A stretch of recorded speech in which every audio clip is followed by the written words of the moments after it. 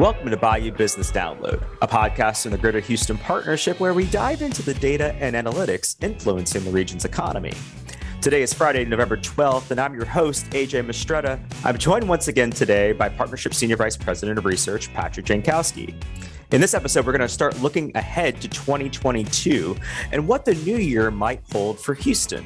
As Patrick prepares his annual employment forecast, we're talking about what his research tells us about the trajectory of the local economy.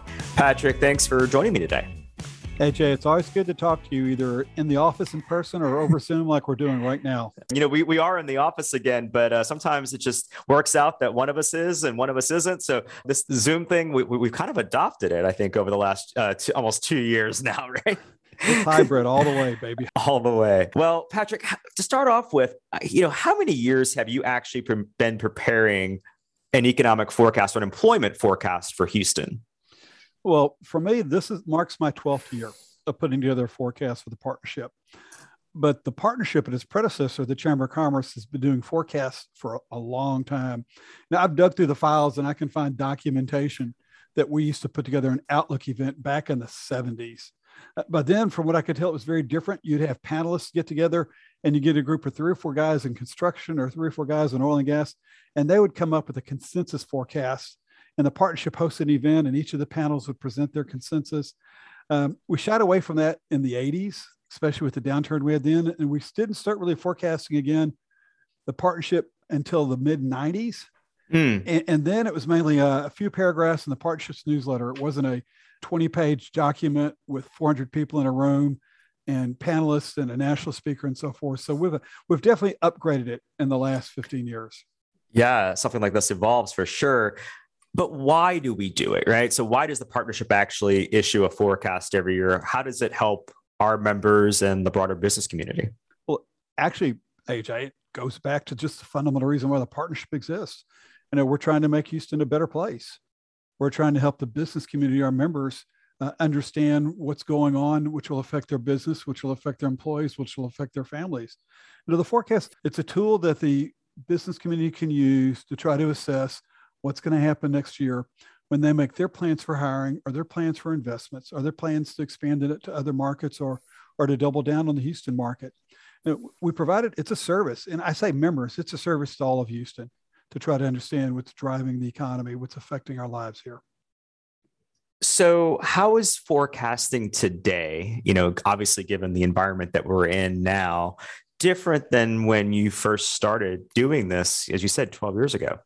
Oh gosh, it was so much easier 12 years ago.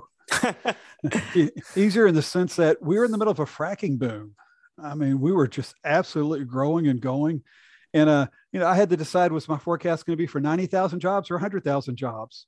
It was, that's being a little facetious, but it was just forecasting growth.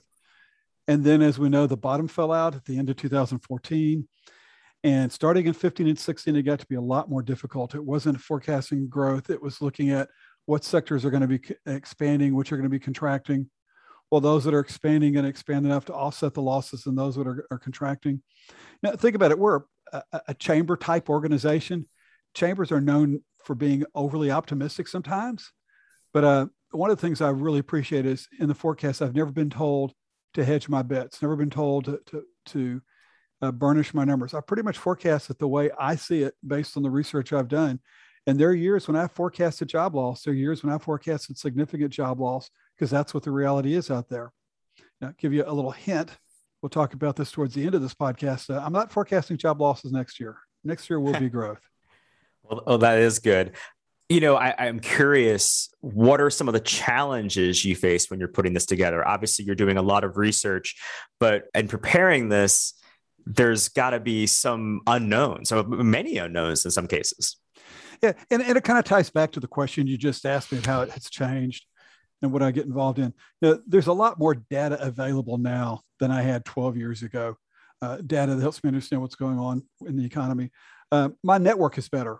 The more I work in Houston, the more people I know, the more people I could call up on the phone or send an email to and ask for help. And also just, you can't do this 12 years in a row without developing a better understanding of the factors that are driving or influencing Houston's economy. I say the forecasts I've been doing for 12 years, I've been studying Houston's economy for 40 years now. That said, some of the challenges that come across, data is incomplete. It'd be nice to have it's incomplete. The other is I look at data and I'll know the data is wrong. I know based on other sectors and other things I'm hearing out there. So I'm trying to make a forecast off data that I know is going to be revised. I talk to people. I've got good relationships with a lot of people in the community, but sometimes they have what I refer to as an optimism bias. And they know I'm asking them questions because I'm going to put it in a forecast. And gosh, if I hear the two words cautious optimism one more time, I think I'll scream. Yeah. And that's part of the challenge, is trying to get people to tell you straight up, this is what we see happening next year, or this is how my firm is preparing for next year. And so I have to filter through some of that, but it's all part of the process. It's part of the challenge and part of the fun, frankly. Yeah. And so what was different for this year, as we have begun to emerge from the pandemic? I think things are looking up, pandemic wise, at least. How was this year different than other recent years? I'll let you know, last year forecasting for 2021 was probably the most difficult forecast I've ever put together.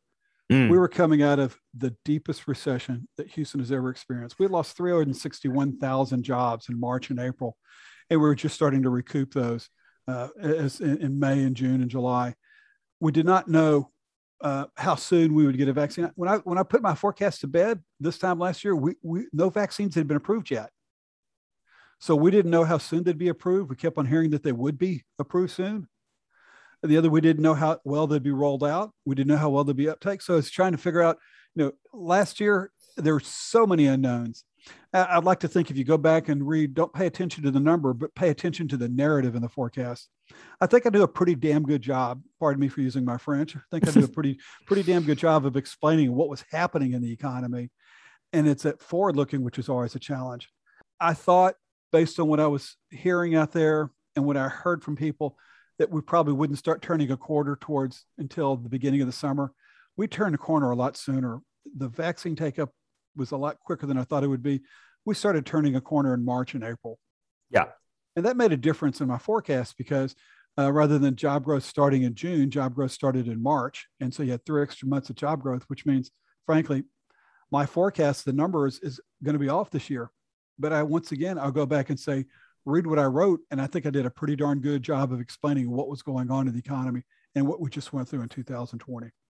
Yeah, I remember you telling us then, this is going back a year, that a lot of it depended, as you said, on the vaccine uptake and when we would begin the process of recovery. Of course, no one expected something like the Delta variant that also had its own effect, right? Even with vaccine uptake and so forth, the Delta variant proved more costly in some sectors than others. So there are things like that just pop up that we can't necessarily account for in a forecast. And I know, and I'm not trying to make excuses, and I'm not whining, but here I am. This is November. I make a forecast, and it's got to get all the way through to December. Yeah, next year. Yeah. And in some cases, I'm working with data from September, so I'm trying to forecast 15 months out. Yeah. So trying to you look at guys like Goldman Sachs and JP Morgan. They issue a new forecast every 6 weeks. Gosh, I wish I had that job, issuing a forecast every 6 weeks, and I wouldn't have to worry about my record. There you go. Well, okay. So on that topic, I have to ask you, and I'm kind of throwing you a curveball here. Over the 12 years or so, not talking about specific numbers, but how often do you think you've gotten it right, and how often have you been thrown more curveballs that have proven wrong? There have been 1 or 2 years. There's 1 year I was dead on. There's 1 year my forecast was only off by 100 jobs. Okay. And think about that. An economy with 3 million jobs to only be off by 100 jobs, that's pretty good. There are the years I've been off by 20,000 jobs.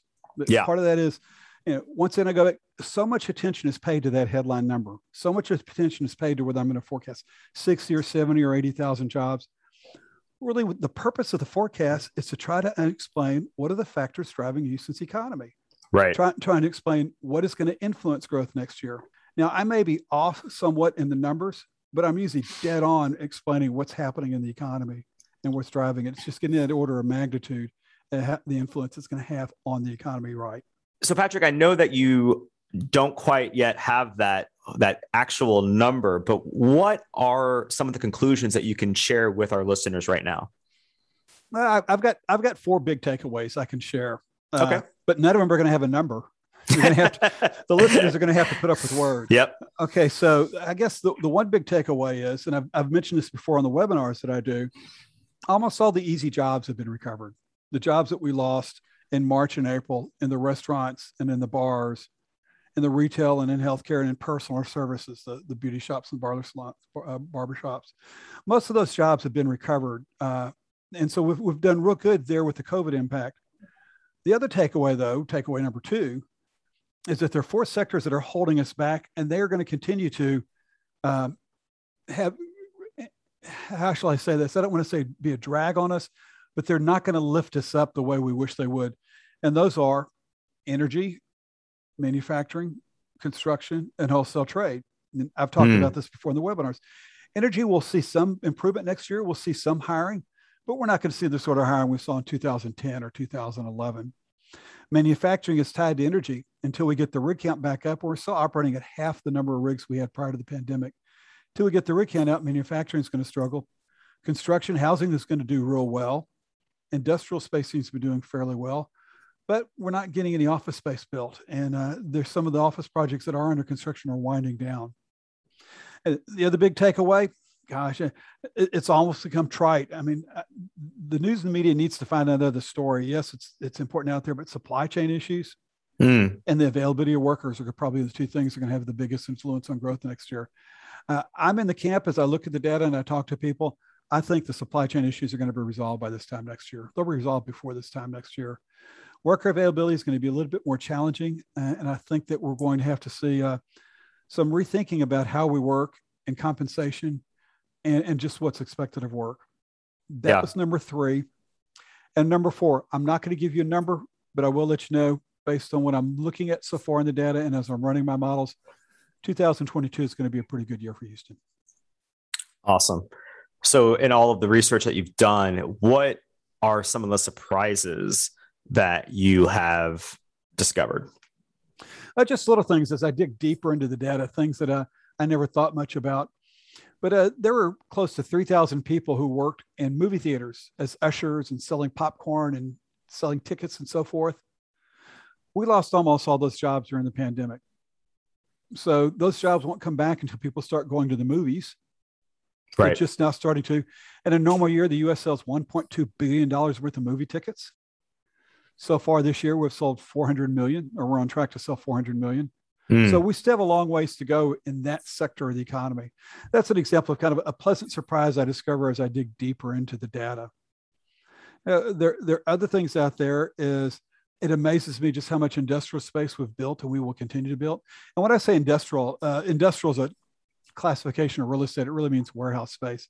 But it seems like we just can't get enough of it. And in spite of the fact that we are overbuilding, we have not seen a collapse in rental rates. So that tells me we'll still see probably more industrial construction next year, although a little concern right there. Just little nuggets like that I take and I work at when I'm putting together my formulas and building my model and understand what's going on. And I'm sure you can extrapolate too. I mean, you gave the microcosm example, I guess, of the movie theaters, but you can extrapolate that to live theater, to other sectors that were particularly devastated, were completely shut down essentially during the zenith of COVID and have had to slowly come back. It's been proven harder because those by nature are gatherings of people, right? Yeah, it's interesting. So one of the things I've gone to is there's a website, Americans for the Arts, and they've done a lot of surveying and studying there. And when you talk about things like live performances, as they've done their surveys, they say people are ready to go back to the theater. They miss sitting there and listening to some good opera or watching a great play. But the people who say they want to come back say they will only come back if there's a mask mandate. And some say they will only come back if there's a vaccine mandate. And there are stories out there of having the ushers not just showing you your seat, but if you don't have your mask on, they'll show you to the door. And so that gets back to what we touched upon, this hybrid environment. I still think we're trying to figure out how we're going to operate going into 2022. But I know things are going to be better next year. It's going to be a good year for us. I think we've learned a lot of lessons in this pandemic. Yeah, I like that optimism. Any final thoughts, Patrick, as we wrap this up about the outlook for 2022? The one thing I haven't talked about is the date of the Outlook event. We're on December 1st, the partnership is hosting an Outlook event. It starts at 10 in the morning at the Hotel Sonesta on the West Loop.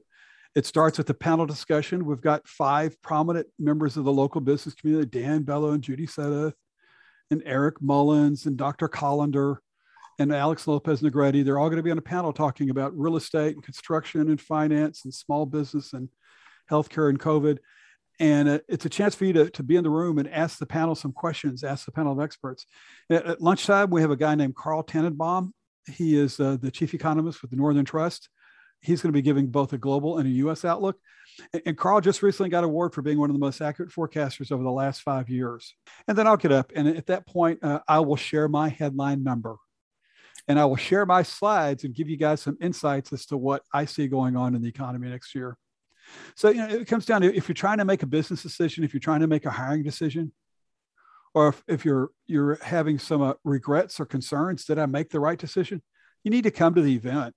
And you'll get some insights that'll let you know, yes, you should spend that extra money, hire that extra person, or that it was a good decision to make. Because we're just trying to give everybody insights they can use to better run their business, to better build their business in the economy next year. Absolutely. And as you said, December 1st at the Royal Sonesta Hotel. So Houston.org. Yes, www.houston.org. There's a tab that says events. Click on the events tab. Go to the Outlook event and sign up. Space is limited, guys. Space is limited. Step-by-step guide. There we go. All right, Patrick, thanks for joining me for this chat today. AJ, it's always a pleasure. And once again, I hope those who tune into the podcast are getting some information that they can use. And I appreciate them listening. Absolutely. And that's going to do it for this episode of Bayou Business Download. Be sure to subscribe to this podcast so you never miss an episode. You can do so via your favorite podcasting platform or by visiting the podcast page at houston.org. There you'll also find links to recent data and news updates and learn how you can get more involved in the work of the partnership to make a difference in Houston, and also sign up for the Forecast event. Thanks again for listening to Bayou Business Download.